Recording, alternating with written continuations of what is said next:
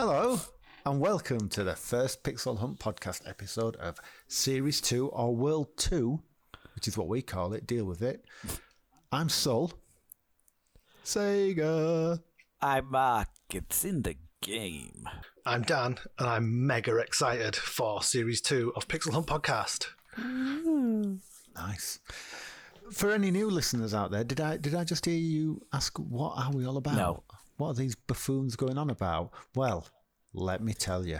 What we do here is analyse and deep dive games one letter and one system at a time. And this system, this series, this world, World 2, is Sega Mega Drive or the Genesis if you're from USA. But we don't do the classics here. We don't pick all the obvious ones. We might accidentally. We might do. Everyone knows the classics, but that's not what we're about here.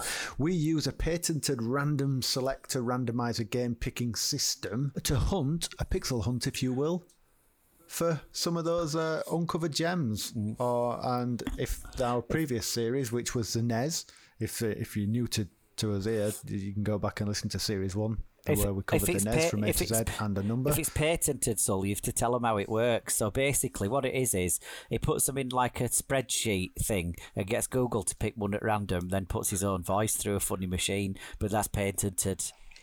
But it's not patented, so we don't have to tell them. Oh, shit. In that case, it's just a secret, but I let it out. So the it's bag. a secret. Don't listen to that previous 15 knows. seconds. Discard that moment. You never heard that. So you're spoiling the illusion. You're letting daylight in on magic. You're peeking behind the curtain. But yeah, that's what we do. We pick a game at random from A to Z. If the previous series is anything to go by, we uncovered some turds as well. Oh, just some, a few 8-bit turds. Just a few. There were a point in that last series, I think, where we got 3/4 of the way through, where every time that randomizer came up, we were about ready to sell farm. And I'm not talking about selling farmland. Self-harm, you, Sullivan. So what we've got for this Series 2 World 2 is some better definition and better graphic turds, maybe. Yeah. So this first episode, as we did last series, is just a bit of a potted history of the Mega Drive because myself and Daniel had a Mega Drive, but Mark was an Amiga kid, weren't you? I was, but obviously I played on your... In fact, I say I played on yours. I didn't. I watched you play it because I preferred to watch the Mega Drive than play it because... like a cook. You watched. Yeah. But so this is a bit of a potted history of the Mega Drive. So what is the Mega Drive then? What is the Genesis? Would you like me to tell you? It's a band where Phil Collins sung and played Master System drums. Oh, two conflicting opinions. Yeah. That is Genesis. It's a Bible book. Son of mine. Son of mine. Yeah? Yeah, that's it. That's it. You need some drums as well. There you go. So anyway, right, main section. For those of all who are old enough to remember... Did you just read out the words main section? Yeah, main section. Good evening, Grapple fans, and welcome to the main event between two stars. Hey, Hawk Breath, there's only one star here. My boy Sonic. He's in the groove with fresh moves. Button his blabbermouth and check out my man, Knuckle. He climbs, busts through wall. Okay, gentlemen, let's see some action. Take a look at that. Now take a look at this. Backwards compatibility. And now a word from our sponsor. Trigger! For those of us who are old enough to remember, there was a time when it wasn't just Microsoft and Sony trading punches in the gaming ring. It wasn't even Microsoft and Sony. No. When we were bands, it was very much Sega versus Nintendo. Service games versus Nintendo. Now, it's quite commonplace to see Sega games on Nintendo platforms, but the very suggestion of that when we were kids, you'd have been laughed out of the playground or pushed off the bus or just spat at or punched at my school anyway. But everyone wanted it to happen though, didn't they? Everyone were like, when can Mario and Sonic get together and have a big old Barney? And well, you can now, can't you, on Smash Brothers and that? Yeah, who would have thought it would have been an Olympic track and field type game that would have brought them together. Is that the first place that they came together? Quite possibly. Maybe. Might be. Sonic and Mario at the Olympics. Yeah, maybe. It could be said that the Mega Drive was the catalyst that drove forward that rivalry, pushing Nintendo to update its aging NES To hardware update its aging. with the SNES. I say updating aging. The Mega Drive debuted in 1988, October the 29th in Japan. Less than a year later, it debuted in the States. So there were quite a lot of about standard at the games that we played in that last world then that on the NES that were dreadful, by the way, that the Mega Drive was already out for then, certainly in Japan. Because there were quite a lot that we did that spanned that 88 to 91 period, weren't there? Yeah, I mean, we'll come on to that, but the NES it just gripped Japan, and it just gripped America, particularly. We had it a little bit here. It was relatively popular, but we didn't get the Mega Drive until September 1990, which I think I got for Christmas that year, 1990. Yeah, I think you got one Altered right Beast, away. You were right at the forefront of that, I think. Well, my friend Simon Nicolau, Games Masters Simon Nicolau, he first brought. It wouldn't have been Mean Machines at the time, but he first brought CMVG, which had the Mean Machines section in it with Tony, or was it Julian Rignall by that point? And they showed Revenge of the Shinobi in it. And he went and got an import Mega Drive when he first could get his hands on one. So he was probably 88, 89 when he got one, because it was so Japanese mega early. well. And it mega early, yeah. So me being a pal bar, because scary import scene, I waited until that Christmas, I think Christmas 1990. But it's probably, we just touched on it there, it's probably worth giving some kind of background as to where Sega were in the market prior to the Mega Drive, prior to the Mega Drive coming out.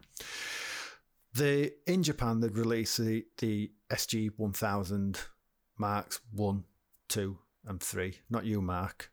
Mark 1, 2 and 3, Mark. Right, and what were these? Yeah, Mark, yeah. So, well, they released those subsequently between 81 and 85, and the Mark III actually ended up being redesigned as the Master System for the West, for us guys and the States. So the Master System we got was Americans. actually their third console.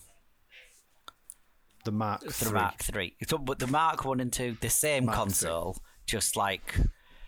No, they're just less, not as powerful. Right, but... Lesser version. So every one was a slight improvement. And they had an SG-1000 at Revival, didn't they? It's nice. But yeah. But there was some little rat game on it. You played some sort of rat in some sewers. Wasn't very good. My cat brought a rat back the other day, actually. The wife went mad. Was it in the kitchen? No, what it was were you just going to outside do? the kitchen. Oh, okay. Well, I went to put it in the garden bin, actually. And the wife said, "You can't do that. Don't touch it." I said, "What am I going to do? Shoot it into space? Set fire to it? I've got to get rid of it somewhere. I'm not going to bury it." Boggerel tube and just... yeah. Don't touch it. So it went in garden bin. And then it's gone on a journey to the compost heaven. Anyway, so the Mark III was technically superior to the Famicom by all accounts. Some more clever people who know all about microprocessors and stuff will attest to that. But it never gained more than 5% of the market share in Japan because, as we just said, they were gripped. That's tiny, isn't it? Even though it had more Herspers, it just still couldn't, get a foot just couldn't get in. Japan, they were gripped by the Famicom, which is what the NES was called. For those who didn't listen to the World 1, Series 1, it's what the NES was called in Japan. And the US were gripped by the NES as well. And in the UK, we had the Master System that had been pumped out by Virgin Mastertronic as a distributor.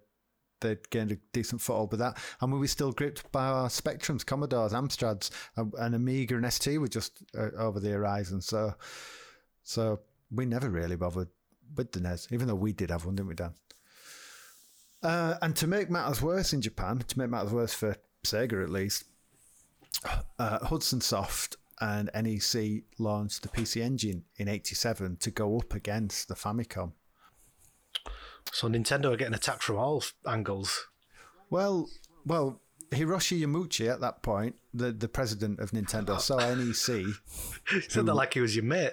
Well, Hiroshi, my old pal Hiroshi Yamauchi. Yeah. Well, he could see that NEC invested roughly, I don't know if this has been adjusted for inflation, but invested roughly 3.7 billion into research and development. That's nearly as much as Saurus spent on track and trace. Even so that they all gave to the mates. Even if that's been adjusted for inflation, that's still a ridiculous. That's still going to be in the hundreds of millions, surely.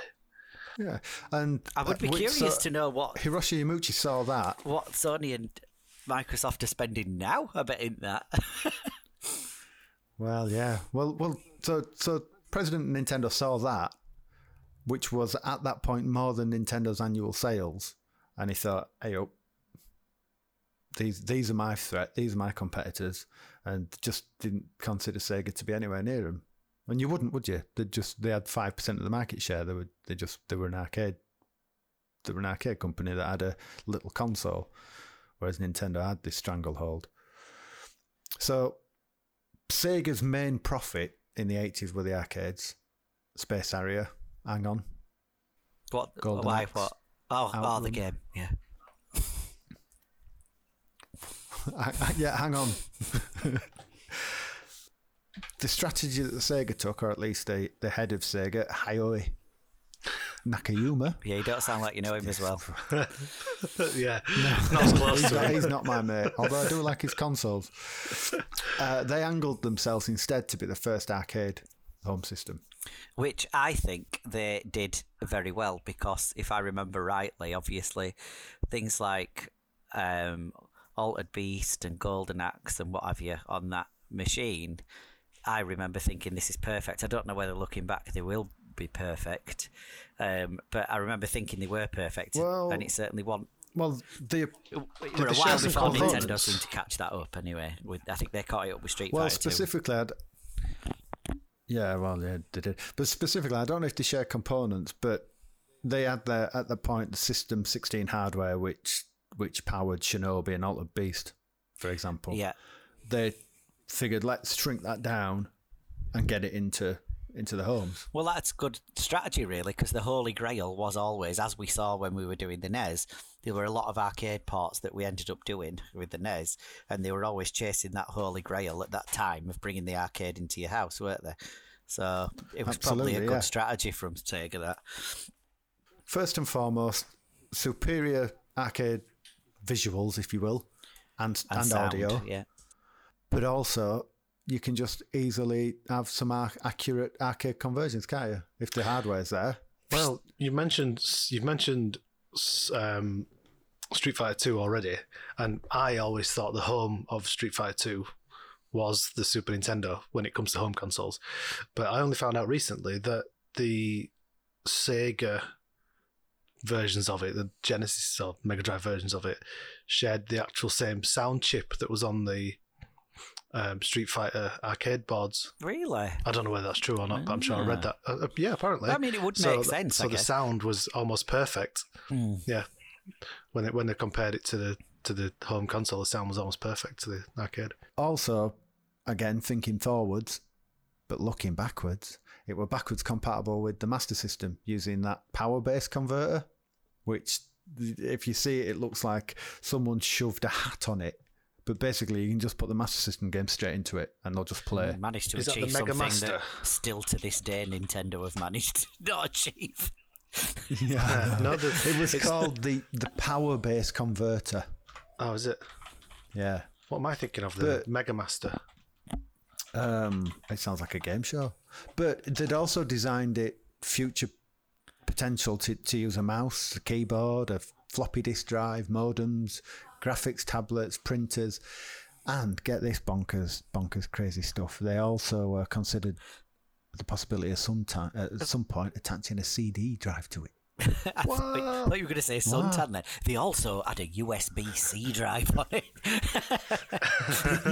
That is future-proof. Yeah, that is isn't it. That's forward thinking.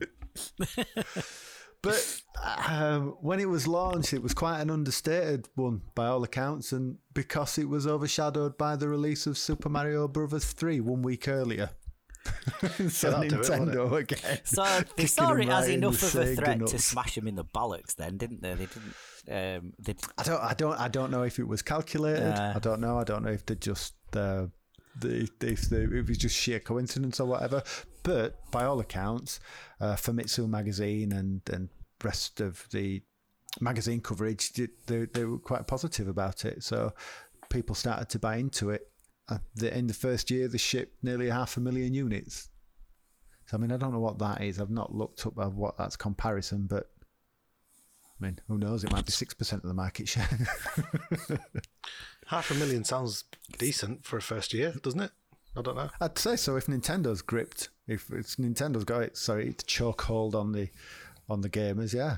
But Sega then turned their attention to the West, to us poor saps. Like we said earlier, Nintendo seemed unstoppable because their tactics ensured it stayed that way. The stores were bullied into not stocking Sega products. Developers were tied to exclusivity contracts for Nintendo only and stuff like that. But people like to hit the big man, don't they? Like to see people get toppled Nintendo from there. have done some pretty bully boy tactics, haven't they, over the years, and have been as much as they've been responsible for innovating. I do wonder to a certain extent how much they've actually kicked away that we could have seen by bullying things out of the way, and stifled a market as much as innovated in it. Well, the PlayStation came from the CD add-on for the Super Nintendo, didn't it? So yeah, and they did them over, didn't they? Yeah. Also, the I was watching something on YouTube about the EA Sports cartridges. Yes. So the Electronic Arts cartridges, with the yellow tab on them. Yes. They didn't want to buy into that restrictive control that Nintendo had, which is why they went to Sega. Right. And they asked them for something. What was it now? I think they basically challenged them to backwards engineer their cartridges. So they went, all right, we will. And did. Developers such as Namco and EA started to see the Mega Drive not necessarily as an alternative to topple Nintendo, but more as a profitable alternative. I'm going to say a more creative outlet where they weren't getting as slapped around effectively. Yeah, where they could make some money, yeah. Sega really paid really with Sonic. So the Tom Kalinske... Wasn't Sonic quite a while after it was out, though? Yeah, about a year and a half. Oh, so going by Japan's initial release. It were closer than I thought then. So by the time it launched in the UK, was Sonic already kind of with it? No, it wasn't. I don't know. Because I seem to remember there was this, finally Sega's found their Mario kind of crap, because it didn't have an identifiable character. Well, this is it. Tom Kalinske, who was the CEO of Sega of America. Tom after his first month. Are you going to mention his backstory, his history, where he came from? How he worked at Mattel and basically revitalised Barbie and invented He-Man. Yeah, he's the He-Man guy, isn't he? That's why when Sega went, "We'll have him, please." Yeah, because he's got some chops. I think is the phrase you use, Mark. He's got chops and sausages. It's a full-on butcher. He is. But after his first month as CEO, he basically, and this is a direct quote, you have to get rid of Altered Beast. That was bundled at the time. You have to get rid of Altered Beast. It sounds like devil worship. And he replaced it with Sonic. And he brought the price down to $149. Sega of Japan disagreed, but they hired him to make these decisions for Europe and America. So they went, well, all right, okay. And they annihilated the TurboGrafx 16, which was the PC Engine, and it was doing well against the NES. And in the gap that people would were waiting for the Super Nintendo to pick up the Mega Drive instead. Because the price point, was it low enough for him to kind of take a punt on it anyway, I guess? Well, and Sonic. And obviously it was the Sonic really, thing. that, you know, he did if his you think job then, about didn't back he? to those 90s, very much... Yeah, absolutely. So if you think back to those 90s, that like everything was bro, dude, and Sonic was cool. And Mario, even when the PlayStation came about, it still kind of sat that Nintendo was for kids, wasn't it? Even though the games were hard as Well, fuck. whereas, but the Mega Drive was out earlier, priced cheaply, it had more mature software. It was advertised on late night adult telly, and it was aggressively marketed to be that cool alternative to Nintendo, to the NES and the SNES. And that was all done by Tom Kalinske. He said, "Look, let's go for the bigger brothers. Don't go for the kids who play the NES. Go for the bigger brothers. You get the bigger brothers playing them, and then the little kids will follow suit. Yeah, Look, I want to do what my big brothers do." So that's why the advertising was so much more adult. And they go, right, well, when they grow up and the little kids always want to do what the big brothers do, we'll just rope them in. We'll get them that way. And I guess to a certain degree as well, footage from there'll be a lot of those people that had a Nintendo for years that now weren't little kids anymore, you know. So I think that was a good strategy, wasn't it? I mean, it's probably difficult for those who didn't live through it, but Sonic, who didn't live through those times, but Sonic was cool. You weren't there, man. It wasn't just that. I mean, it was fast. I don't think you'd ever seen anything that fast that was smooth. Because I mean, it's not just the speed; it is quite a smooth. It's fast and it's smooth. It's mental when you're watching that and not playing it. You'll get seasick. You know, so well, it was designed around the idea of a roller coaster, wasn't it? That's what they went with. They took that and go, what's exciting, what's fun? Americans love roller coasters. Let's have something fast that's on a roller coaster style kind of stages. And obviously, you know what's not fast, but it's like a roller coaster. What? Roller Coaster Tycoon. I'm going to say that one that crashed at Alton Towers. But Roller Coaster Tycoon is good though, because you can set the roller coaster off with people on it without a completed track, and they all fly off and then they all explode. A bit more like Alton Towers. Do you remember? The other thing, sorry to cut in, regarding Sonic as well, which still persists to this day. I think it's the first game I remember of where the kind of life thing, you know, with the rings. You could, if you were good enough at it, you never really needed to die. You know, it wasn't, oh, you're dead, now you go back there. You could keep on pushing forward as long as you had some rings, couldn't you? And collecting more rings. And that game mechanism, I don't remember anything doing that beforehand. And then that's something. No, it was kind of a cheeky implementation of an energy bar, wasn't it? Yeah, but better. But better. Yeah. But yeah, that noise though when he drops them all. Yeah, exactly. And so it constantly had the noise. Yeah, it constantly had that kind of risk-reward pang to your brain, constantly like that, almost like that druggy, addictive ding, ding, ding, constantly getting rewarded, like Burnout did. You know, when you were constantly getting boost and smashing into things, and you know, Sonic does that really well. You've constantly just drip-fed little rewards all the way through, so it makes the game quite addictive. It's clever. And there's that great face when you have got no rings and he gets hit and he goes, his eyes wide open. And as a child, the most stressful thing in my life up to that point was running out of air on the underwater levels. That's stress. It's awful. You've not known stress like it. Just finally on that cool alternative, we all remember Sega does what Nintendo don't.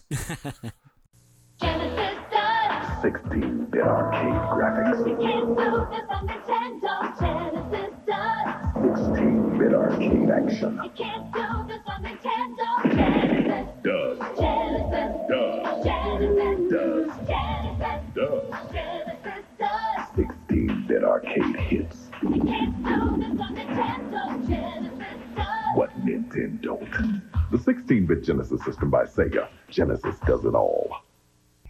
As a marketing byline, they were just going at him. They were like poking the bear. Good. Saying, what going have you got? aggressively for them, which I don't think.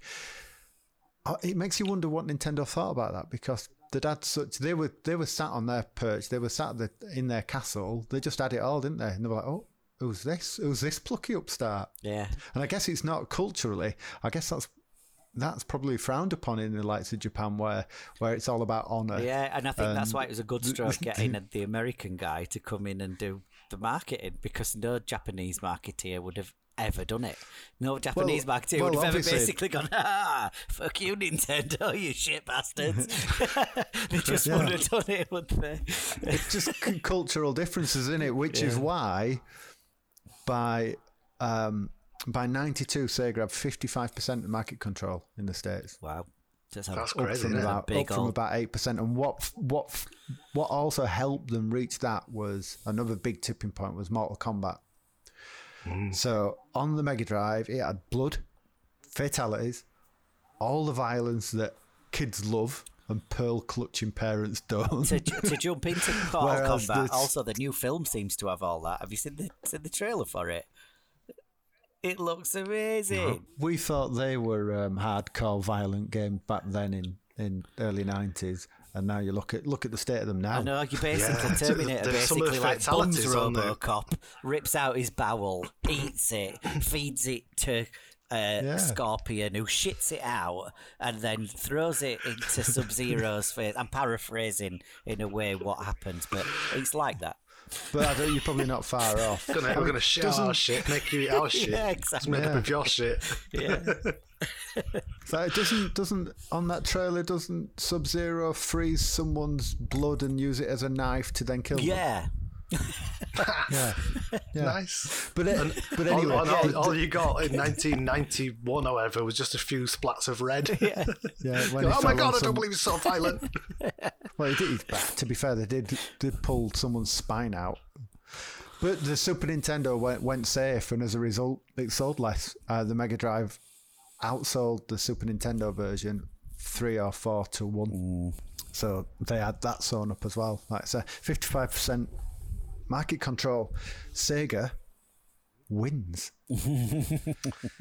They had some good marketing. I remember all the stuff to be this good takes ages. Yeah, and then that it was flipped when I round. was stuck in my head. Yeah. Do you remember here in the UK, but before we move on to peripherals, do you remember here in the UK, and I'll put a link in the show notes to it, the advert which was like a cool guy in a barber's chair who lived in like a truck? It was always on at the cinema, and he'd have like a high fade, short back and sides, early 90s haircut. He'd be spinning around looking cool. Ooh, it's getting posh now and showing us a stream. Hang on. Yeah. Hey, you. I don't remember this at all. Now, sir. Give me the Cybo Razor cut. You get a Cyber Razor Adrian cut. Brody.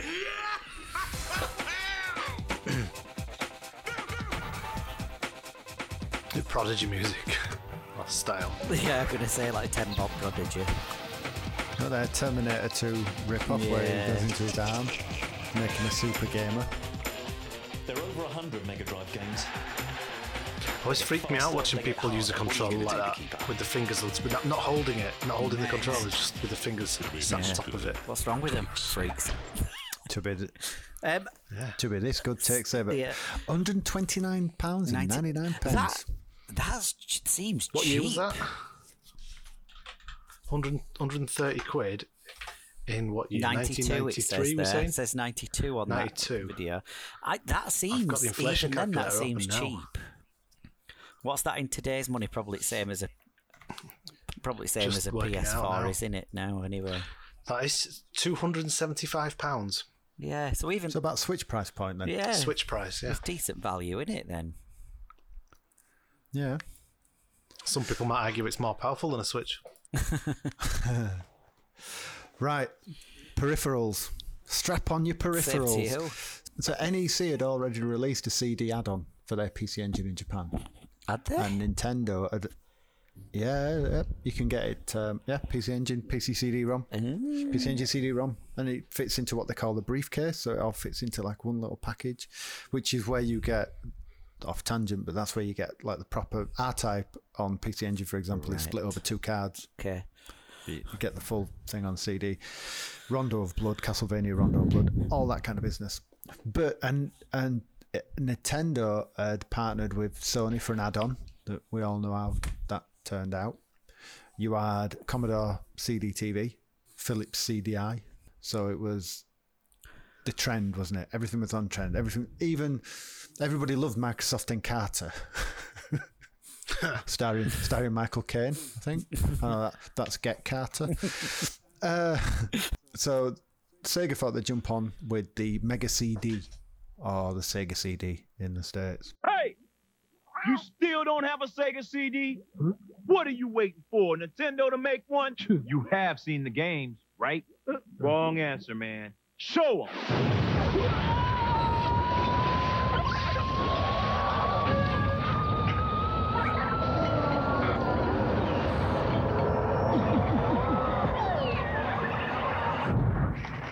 Want to see more? Due to the small Mega Drive user base in Japan and Sega being slow to release the dev kit and the high price and only 2 games at launch, it never took off. It sold 100,000 units in first year. So considering you had 400,000 Mega Drives in the first year, and I guess not everyone's going to buy a Mega CD, but I'd say 100,000 units in the first year is quite low. Yeah, I mean, certainly only one of our mates had one, didn't they? You didn't have one, did you? No, Games Master Simon Nicolau had one, and I can remember being absolutely blown away by, he had it pumped through his stereo. He had a Sony Trinitron, because that's where you needed that. No borders for your NTSC. And he had Solface, or Solface, which looks like Sol Feces, if you don't spell it right. And possibly Road Avenger as well. And just, whilst they weren't graphically brilliant, just the sound that came off those CDs, pumping through a stereo like Supergrass. At the time. Yeah, you were blown away. What did I have? An Amstrad? Yeah. I remember going up to his house and you going, you need to see this, and going, what? Yeah. Yeah. I remember we had someone that come in the pub lent me one as well, years later, after that, presumably. And I remember playing Road Avenger a lot and loving it, because I'm mad about cars. So to play a game where you've got some car with a big supercharger on it and you're just blasting people, it was like playing an anime. It was great. Loved it. The only one I remember off it was that creepy rapey burglar game. Night Trap. Yeah, like fucking rapist stalker 2 or whatever. If you've watched any of the Netflix show High Score, one of the episodes is about Night Trap and how the bloke who actually came up with the idea, the concept, he wanted proper aliens and stuff, but then they cut down all the budget, so they just had people like dressed in black bin bags and stuff just walking through, and made it a proper low budget and stripped it all out. But it's nothing like what I think the person who thought of it intended it to be. I expected it to be. Yeah. Well, it's just had a recent re-release, hasn't it, on various platforms. You can get it for the Switch now, can't you, Night Trap? No way. Yeah. They should stick to re-releasing. The thing is, let's think. So, Night Trap was released 1992. So I'd have been. So again, these are all still from a point of view of it being launched in the UK. All these things are relatively early into its life cycle, then, aren't they? So for us, a lot of stuff got spaffed in your face very quickly, didn't it? You know, I know they'd had it since 1988, but if we got it in 1991, that means in 1991, well, there's Sonic, have a bit of that. There's the CD thing, have a bit of that. There's some rapey porn, have a bit of that.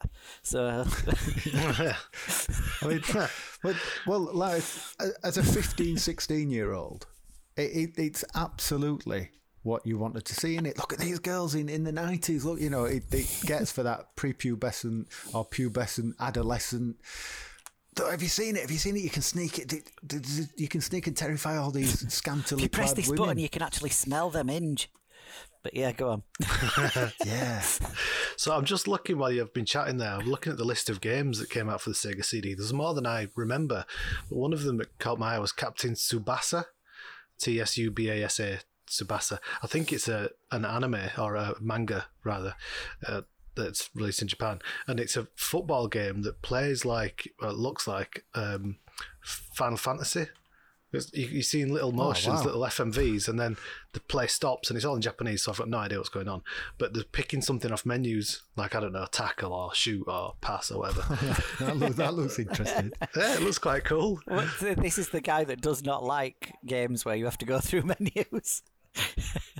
No, I don't like turn-based stuff, but this is a different slant on a football game, isn't it? So, it's got some 1994, novelty. that's released there, September the 30th, 94, by Tecmo. Isn't that kind of how American football RPG works? Sports. They all stand there, and then they decide what they're going to do, and then one person does it, and then they all stop and decide what they're going to do again. Yeah. Yeah, okay.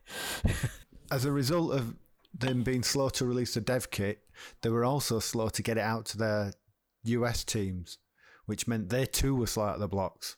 So initial reviews in 92 apparently were really positive, but by 95 it was lukewarm responses all round. And GamePro magazine went on to say the Sega CD could have been an upgrade, but it's essentially a big memory device with CD sound.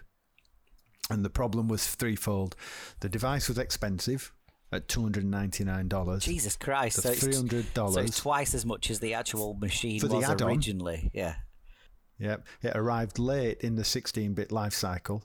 So 92, I guess you could argue. I guess 4 years after this had come out in Japan, after the Mega Drive had come out in Japan. Yeah, what do you class as the next step then? It'll be Sonic 32. 1994. But 94 was PlayStation? Saturn and PlayStation, so yeah. Yeah. So it was tail end, and So this was a very short And generation then, really, wasn't it? Yeah. yeah.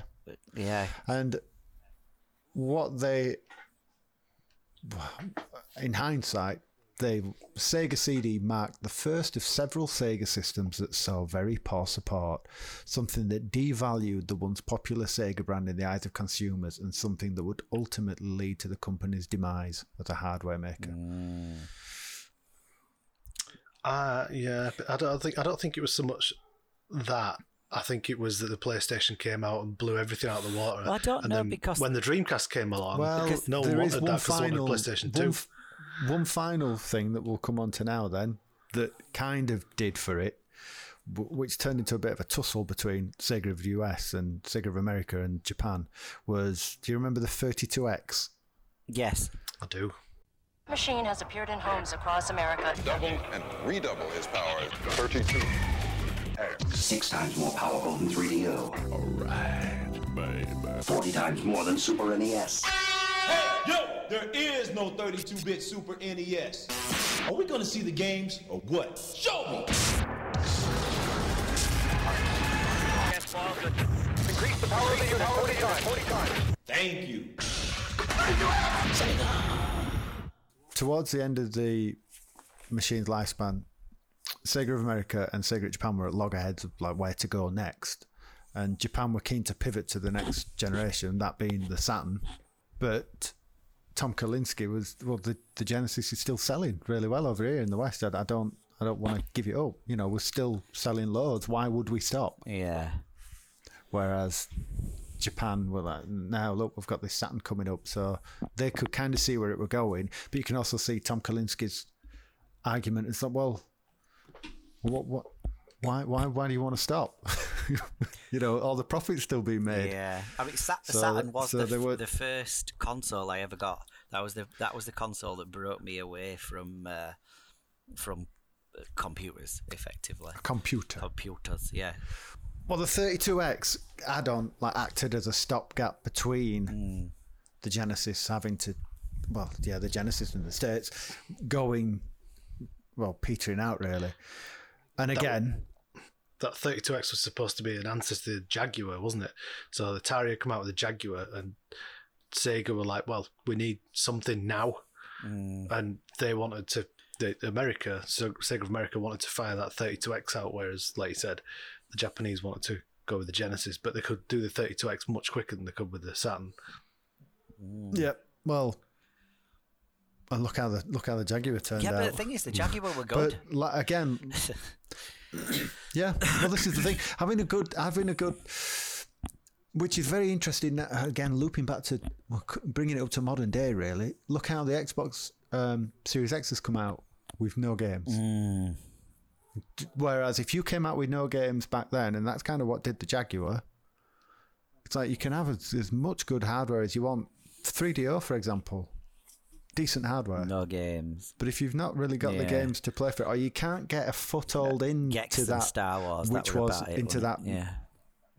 Yeah, you can't. If you can't get in, you've had it. But apparently, the 32X, like the Mega CD before it, initially popular, and Sega couldn't actually keep up with supplies.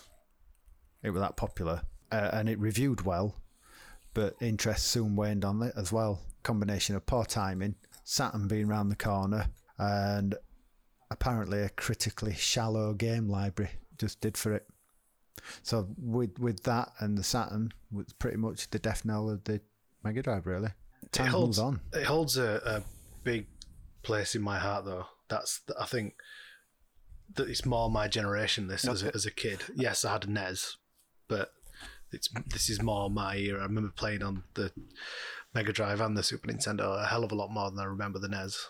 Me too. Well, like I said, this was the first console, I think, that I paid any real attention to. Not because I had one, because you had one, so... It was such a step up. You had the Amiga. Yeah. So you'd kind of dipped... Well, you had dipped your toe in that 16-bit. Yeah, I'd been in front of it for a while, hadn't I? So this was the thing, and that was the machine that made me go, oh, wow. You know, so because up until that point, you always had that arrogance, like I still do have now, because I'm a PC gamer. People go, look at this, and you're like, yeah, fucking saw it 2 years ago, pal. You know, and it was the same really when you were an Amiga player and people were showing you stuff on NES or whatever. You're like, yeah, whatever.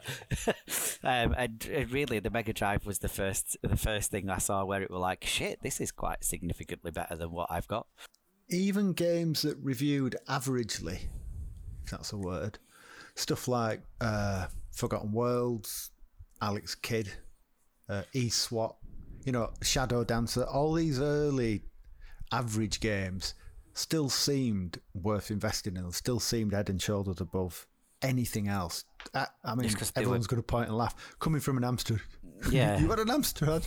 No, even but coming from, like, even if you had a Spectrum, which was probably the most popular in the UK of all the home computers, you can't deny that it's such a massive step up. Yeah, it just seemed otherworldly. And Golden Axe, for example, it really did seem like playing arcade perfect conversion. Yeah, it definitely did. Definitely did. Golden Axe and Alter Beast, they did feel that they were indistinguishable at the time. They're probably not now if you put them side by side, but when you were wise from your grave. Yeah, when you were 15 years old, though, then they were. So. Oh God, yeah.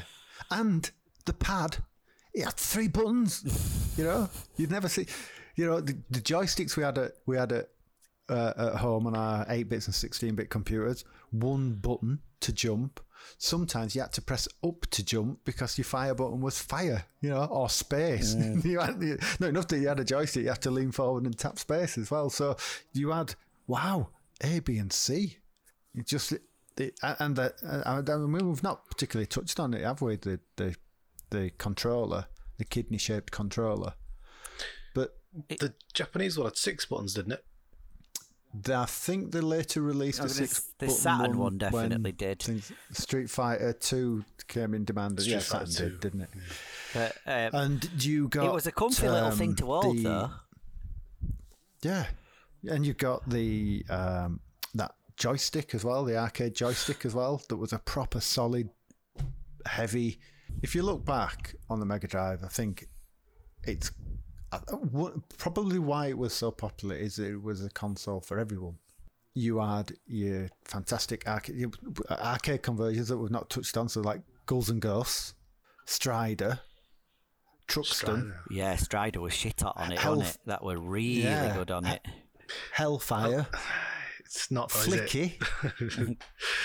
I mean, it's not. You've got Strider PCB, haven't you? So yeah, putting it alongside it now, but it really felt like it.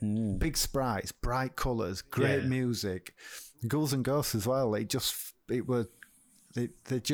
really brought home that arcade feel. For your different gamer classes, if you like, you've got your dyed in the wool hardcore gamers. So they had Revenge of the Shinobi, Streets of Rage series, Gunstar Heroes, which is one of my favourites from Treasure, Gynoog, however. I love that. Devil Crash, the pinball game that I've got for PC Engine. Do you remember? Do you remember? Obviously, I'd have been a kid, so I didn't have tons of money. But there was a magazine. It might have been something like CMVG, and there was a bit at the back that would advertise if you sent them a £5 and a game in the post. I'm sure it was a £5 and a game in the post, and he wrote on a piece of paper 3 different choices of the game that you wanted to swap it for. They'd send you one back in the jiffy. Really? In the jiffy, yeah. Because I got really quickly, or in a padded envelope. Both, and there was I sent off.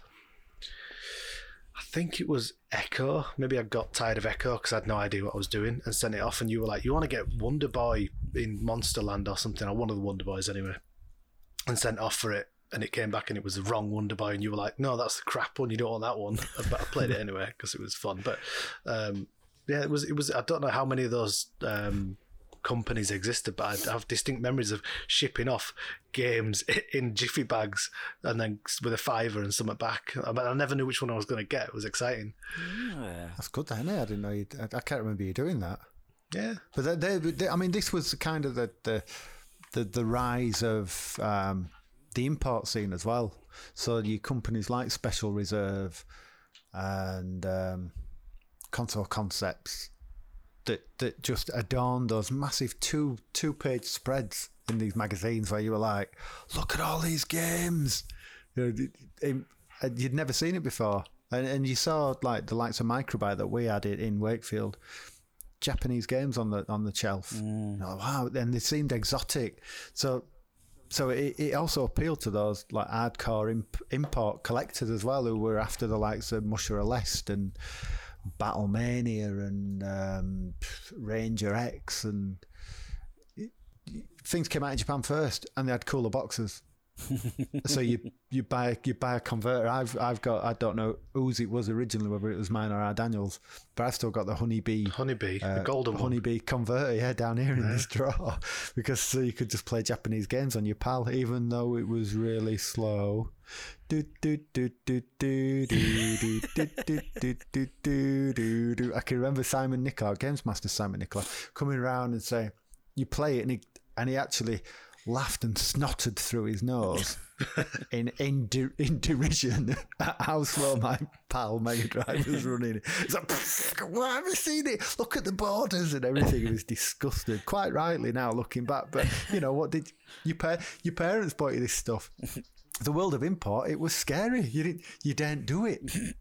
You're like, what? You're talking about step-down converters or wrong power supplies, or you couldn't buy RPGs from Japan because you couldn't read them. You didn't have Google Translate on your phone then, did you? You just look at it going. Like to be fair, after what we'd used Google Translate for last time, I don't think it had developed for Turkey. I tried that. I did try it, because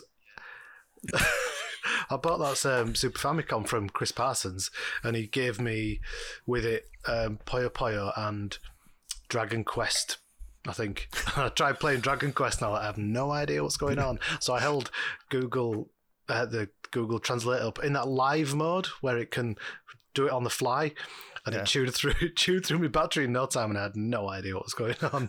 So it's gone back in the cupboard.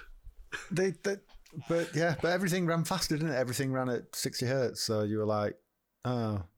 And to the point where I'd played Nintendo, but I played Super Mario Brothers on my PAL NES that much that when you first got emulation and you fired up like Nesticle or whatever and played, I couldn't play it. I was missing all jumps because I was not trained to play it at that speed. Yeah. So, wow, what's going off? So it covered your hardcore importers and your collectors who were still. Now you go to Revival or any of the retro gamer markets, and there's still a massive audience for that kind of stuff, collectors, and they look cool. They look cool on your shelf in proper VHS size, but not boring CD cases, like proper chunky, nice artwork, Japanese text up the spine. That's not a euphemism. They just look great. They just look nice collector's items. But I guess also you had the teenagers, didn't you? The teenage market, the early 20s market that we've already mentioned, that were being catered for by the likes of, well, Mortal Kombat, like we said, John Madden. You know, sports games, FIFA made its debut, didn't it, on the Mega Drive? Golf, PGA, Tour Golf did as well. Yeah. I can remember playing John Madden. It was like, what did you have before? You'd had 10-yard fight or like really shitty American football attempts at American football. I remember it as well, because you were going, you need to look at this, and I'm like, American football, are you fucking sure? And then you put it on, and it was like, not only was it fun to watch and play, it also taught me that American football wasn't as shit as I thought it was. Yeah, because you had all your different players, and they were deep, and it even and it was fast enough as well to not feel, like you say, a lot of big criticism of American football is, well, they just stop and start all the time. Madden, it didn't feel like you were stopping and starting on Madden. Yeah, it was good, right? Picking that play, we go. Well, yeah, we're good. Yeah, and it's still going now. I imagine none of us in the UK, or rather few of us in the UK, would have known who John Madden was unless you actually followed NFL. But apparently in the US, he's massive.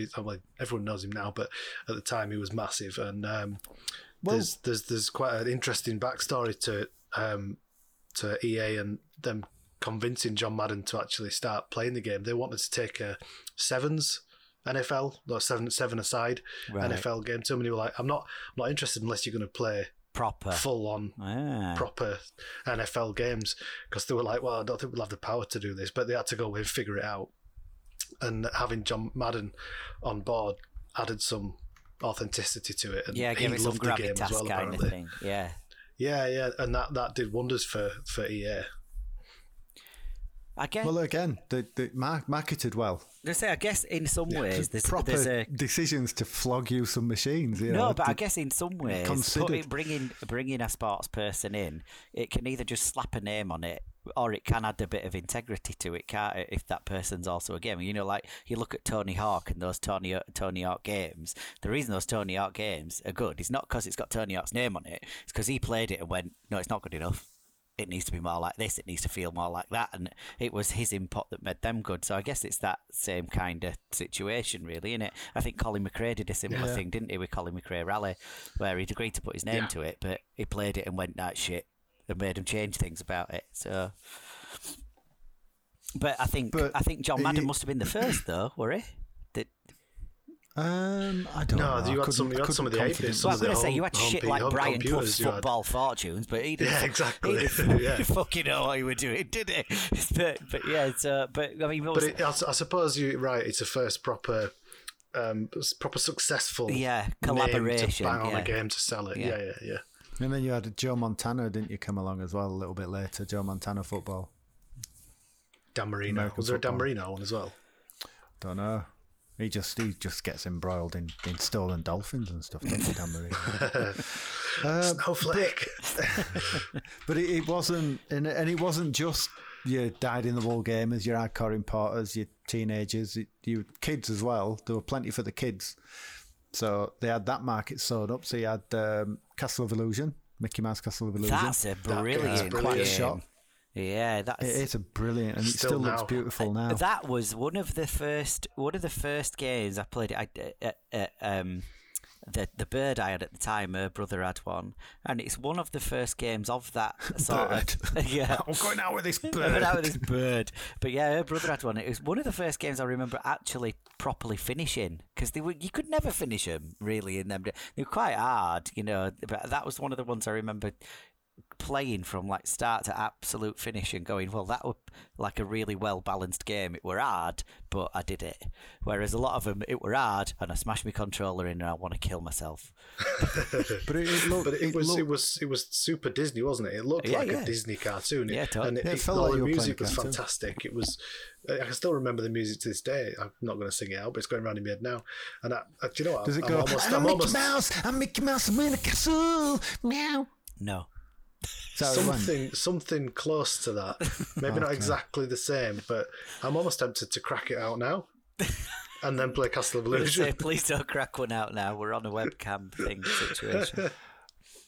They also, this is when you saw Lion King and Aladdin.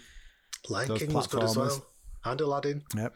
And Toe Jam and Earl, which was was kiddish, but it was teenager kiddish, but yeah, that was good. And you had for the clever people, you had the likes of Echo the Dolphin and Shining Force RPG and Columns and Clacks. So the cerebral games, if you like.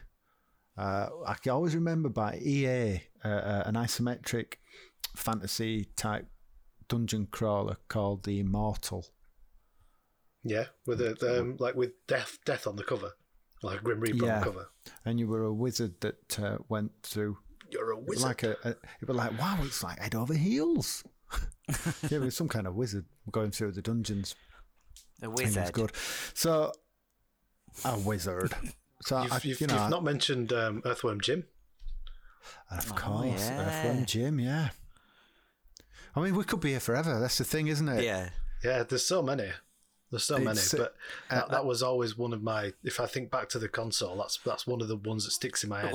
There's very few. One of the Chuck things Rock that as sticks well, in my head is a very lot Knives. of very good shoot 'em ups, which is something that we had a very lot of very bad ones in.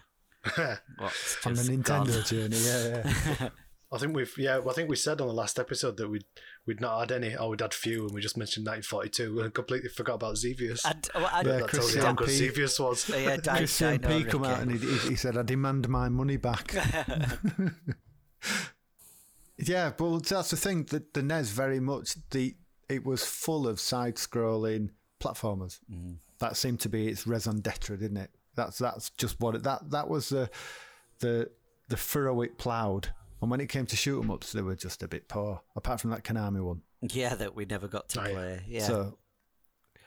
So maybe it's going to swing the other way, and all we'll get on this is shooters. We'll see. Which is no bad thing. Could do with a joystick though.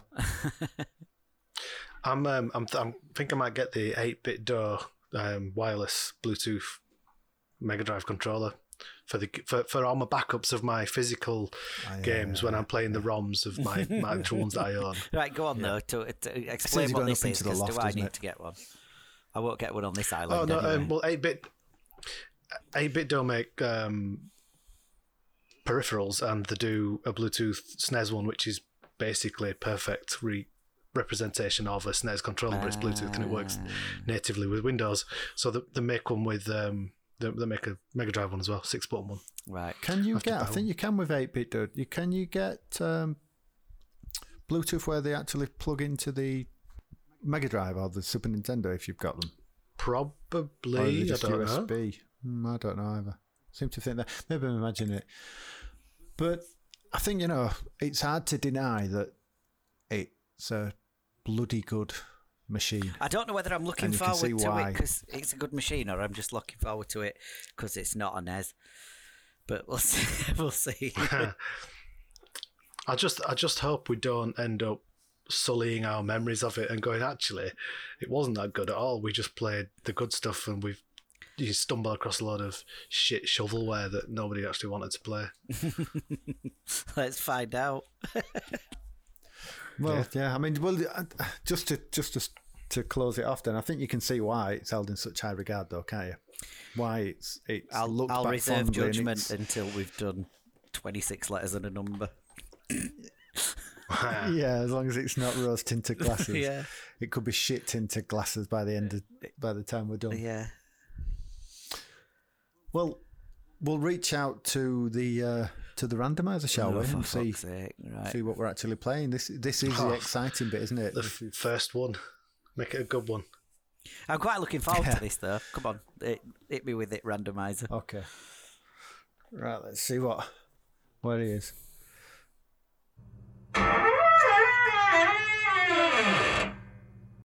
Hello. It's not the randomizer this time. It's the randomizer's dad. I'm sick to death of you picking on me, on my son, rather.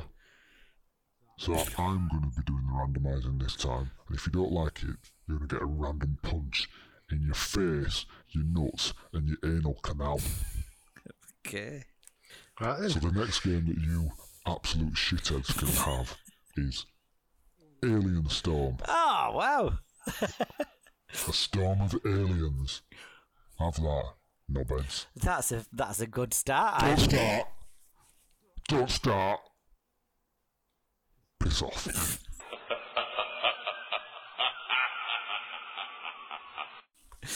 Well, I'm not sure about his demeanour, but I'm reasonably happy about his game choice, I think. He's set his dad on us. That was always what someone would use to threaten you with at school, wasn't it? His dad's in the army. Yeah. Well, fucking. My dad's dad and your how's dad. How's he going to get me from Afghanistan then? Right, yeah. My dad's gay. My dad'll bum your dad. Do you think my dad's more random than your dad? Do you think he'd be more random than the randomizer? Do you think he's random squared? Is the randomizer is the randomizer a diluted version of randomizer? I don't know. We don't know yet. We might have Mrs. Randomizer that's a bit random and Mr. Randomizer that's a bit random, and the child randomizer we had for the NES was the essence of like super randoms. We don't know. We'll have to find out, I suppose. But Alien Storm, I like Alien Storm. I've got that's another one I've got. I've actually got that on the arcade. Yeah. What you don't want is a randy miser.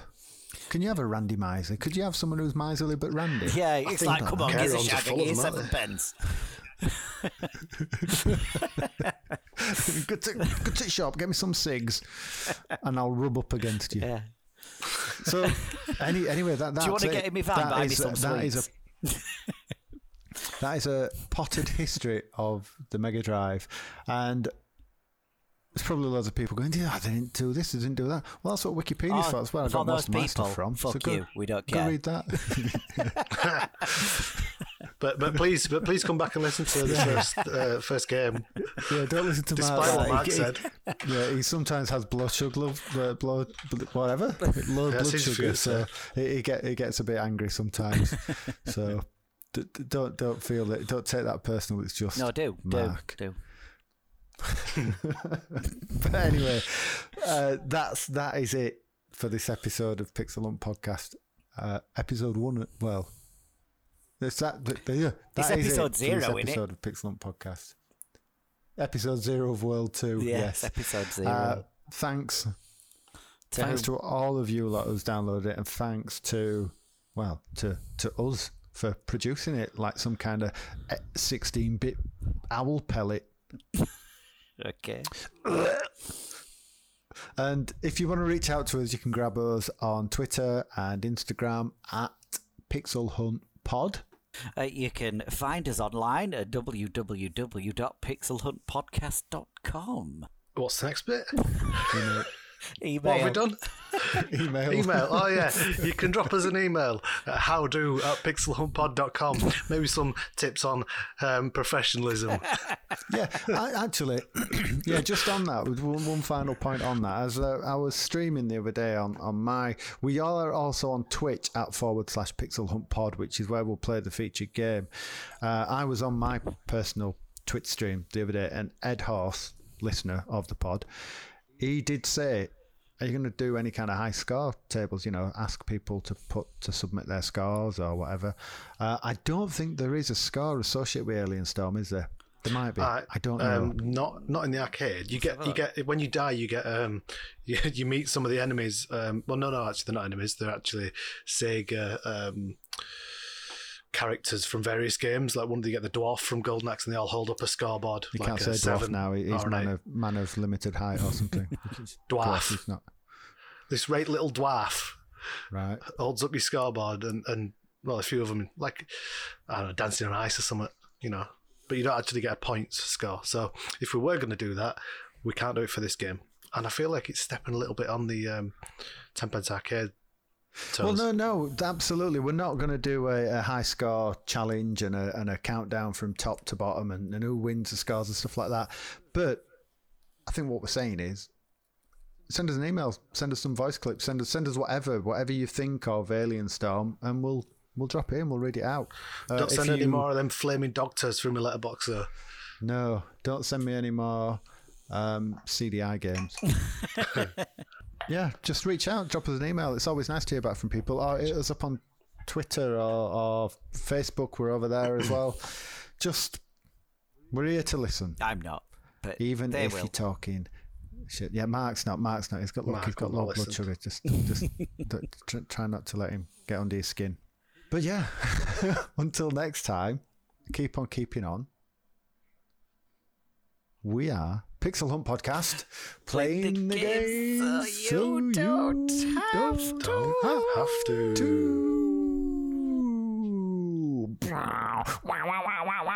Sega. To be this good takes ages. To have a podcast this good takes ages.